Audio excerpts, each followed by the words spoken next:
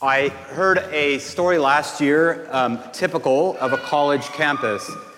And in this situation, the students on the campus conducted or held a walkout from class to protest the treatment and lack of attention to racial minority students, to students in LGBT community. And so the president of this college invited the students to a session to listen and to hear of the complaints. But the students boycotted this also. It was a typical situation, as I said, and when I first heard it, I was sarcastic or maybe upset with the students for having lost this opportunity to spell out their grievances. But the more time I've thought about it, and especially as I thought of these passages this week, the logic of their position became convincing to me. There was a certain meaning and a certain point to their being able to hold the position they did. Well, let's step back from that because it introduces us to something very important about our culture today. It's a culture that has been described as a culture of competitive grievances or competitive victimhood. Now, it's so important to say at this point that there is injustice and there is oppression and there is growing inequality. And there are things that simply must be protested and spoken about. The culture I'm talking about is very specific. It's the spirit, it's the psychology of blame and the triumphal attitudes that take place in our culture over the fall of a leader. There is a tendency in our culture to parade around at the fall of people, to point out the sins of others and to celebrate their loss and their accusation. Often a flag-waving kind of identity. Look at me, point at the sins of others.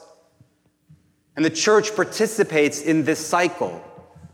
And the energy of guilt and blame and of triumphalism simply grows in its energy and fuels this sense of competition in terms of guilt and victimhood.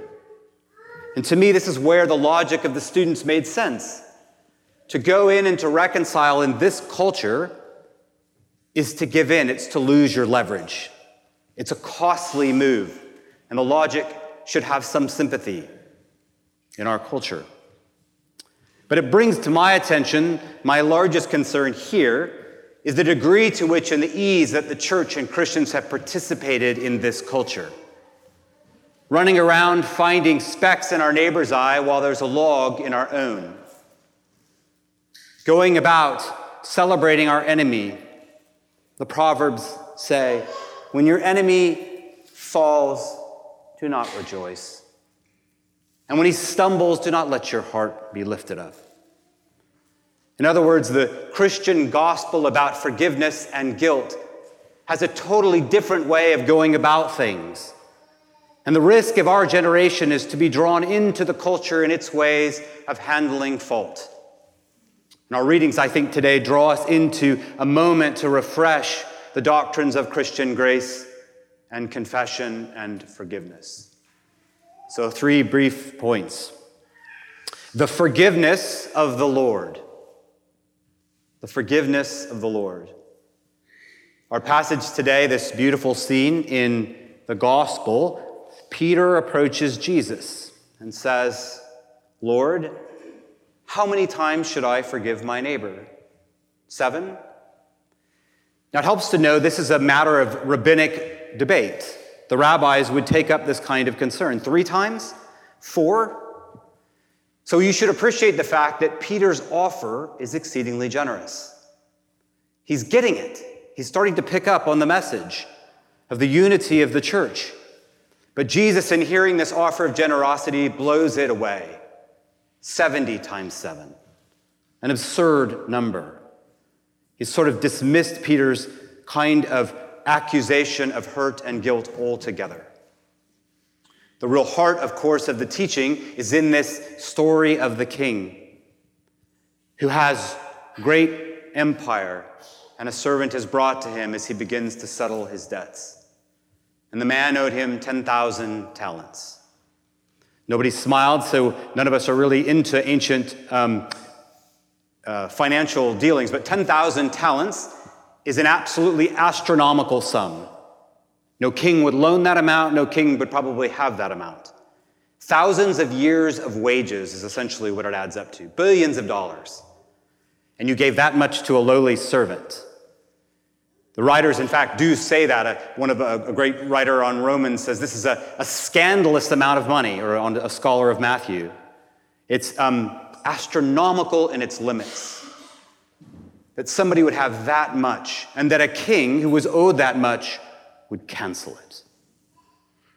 And then that shocking story that we can anticipate is it's coming, that a man that only owes him days of wages in denarii, he refuses to forgive. The gap between the debt that's forgiven and the one that won't be forgiven is infinite. The psalm plays this out for us. He does not deal with us according to our iniquities, but according to his loving kindness. For as far as the east is from the west, as far as the heavens are above the earth, so far does he remove our sins from us. The whole nature of this pattern of forgiveness and grace in the church is built upon the exceeding goodness of the Lord's forgiveness. It's a doctrine that's largely lost in the Protestant tradition. If you were to go back and you're a reader, you can trace this from Ambrose and Richard St. Victor and Bonaventure and Dionysius into Calvin, who picks up on the fact that the primary way that God works with his world is not through debt and obligation, but through gift and generosity. Our world is evidence of the effusive goodness of the Lord. When God comes to settle our accounts, he's not a ledger man with an account book. He's a man of justice, a God of justice who sees wrongs. But his solution to the wrongs is to blow the reality away into something altogether new. It's not like we have to wait to get to the Lord and think, was there enough merit for me to be there? 10,000 talents worth. An astronomical debt has been paid. A great, generous sum has been offered to forgive us and welcome us into the Father's presence that we may see him face to face. This is Matthew's culmination. He's gone above and beyond so that we may know him. The primary economy of the creation and of this universe is one of gift. And so that divine gift is what brings us into our human relations. Father, forgive us as we forgive our debtors. Our readings today correspond to this. Jesus says, and so also the Father will do to you, giving you to prison and tortures, unless you forgive your brother from your heart. There's meant to be a correlation. There's meant to be a response of ours that is akin, that an imitation to the Lord. But the mistake we make when we get lured in to this kind of pattern is to think of the forgiveness that I owe my neighbor as one of debt to God. Obligation. He's forgiven me, so you come to me, I have to forgive you. One writer puts it this way very well this week. This is not, as I said before, the result of an economy of obligation and guilt, but it is our own participation in the excess of the Lord's gift. I forgive my neighbor because I have been a benefactor of generosity. To forgive you and to forgive others, to ask for forgiveness, is to participate in that goodness. It's to enter into love. It's to put the record books away and to be welcomed into the mutual grace that the Father has spread plentifully among us if we will simply take advantage of it and participate. You see the major reset this would make to our culture, the taking away of the way we orient to guilt and to offense and to regret, to abide in the loving kindness and the welcome of the Father.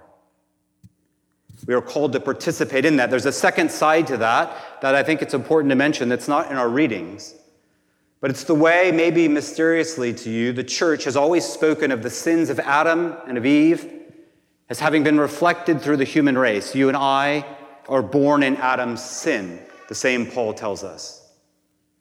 Somehow I obtain and I inherit their guilt, which breaks the logic of the modern culture. The sins of racism, the sins of colonialism, the sins of the world wars, the sins of Jewish extermination, are my sins, and they are your sins.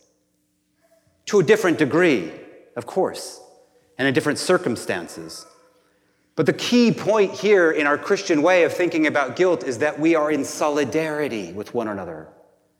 The goods the church does are ours, and its faults are ours. And so when we come before one another to say, "Forgive me, I have sinned against you," there's already a bond in the world. I have already hurt, and you have hurt. And we recognize this common solidarity between us, that neither of us can pull completely apart from one another in this web of sin and destruction that we have wrought on God's world. But freely entering into it because we know the gracious offer that's been given to us in Christ, we participate. We forgive our sins as we have been forgiven, in mutuality and in compassion. It's that Jesus says, "Would you not have compassion on this servant as I did with you?" It generates and wells up within us, for we're like one another. It's all grounded in the divine goodness of the Lord. We forgive and forgive in response and participation. And third, we enter into wisdom and peace and pardon.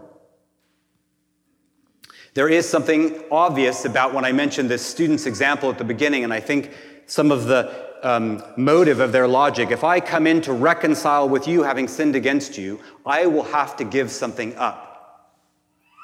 My wounds and my tears will not be healed. I will have scars. I have sat across from people again and again who refuse to forgive or reluctant to forgive simply for this reason, that they know to do so and walk out the room will not heal the hurt.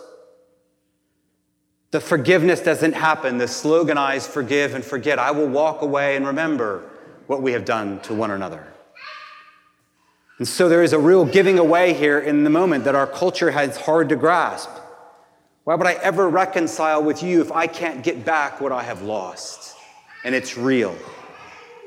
And in that moment, Christians enter in. You'll hear it today, but in either morning prayer or in our service, when David or I pronounce an absolution on you, we pray for pardon and peace, for the consolation of the Holy Spirit. We ask the Lord God, by his Spirit, to come and mend and strengthen. We accept the fact that to walk through this journey of forgiveness is to walk into a place of vulnerability.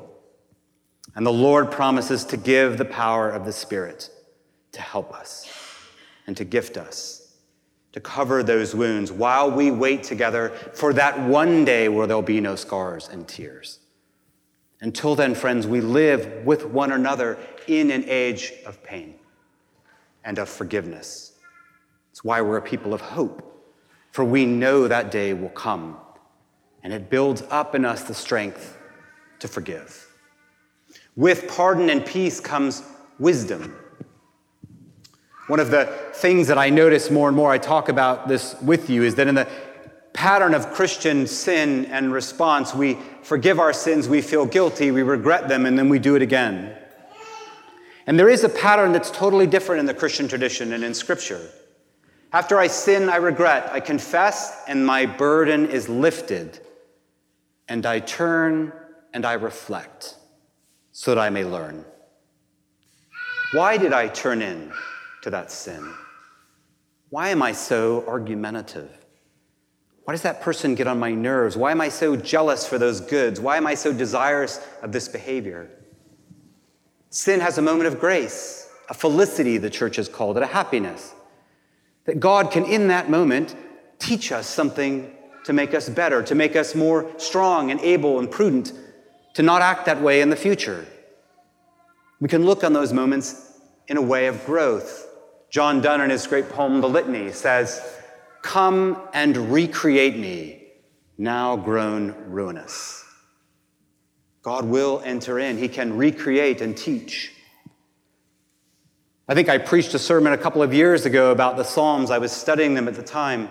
And there's 7 or 8 or 9 Psalms that we call the penitential Psalms, the Psalms that are most explicitly that deal with confession. Against you only and you only have I sinned, the most famous Psalm 52, Psalm 6, Psalm 3, Psalm 25 often included. These psalms where we confess before the Lord. In virtually all of them, there are prayers for wisdom and instruction. The pattern's so clear, we don't have to revel in guilt. We can look back and grow. God has grace in those moments. What did you do wrong, and how could you do better? So that we don't have to simply carry the regret. God has already superintended our faults so that grace may come.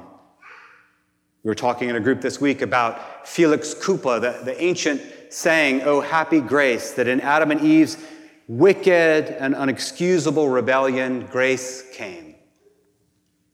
That God pours out. Our faults can never intrude upon his goodness.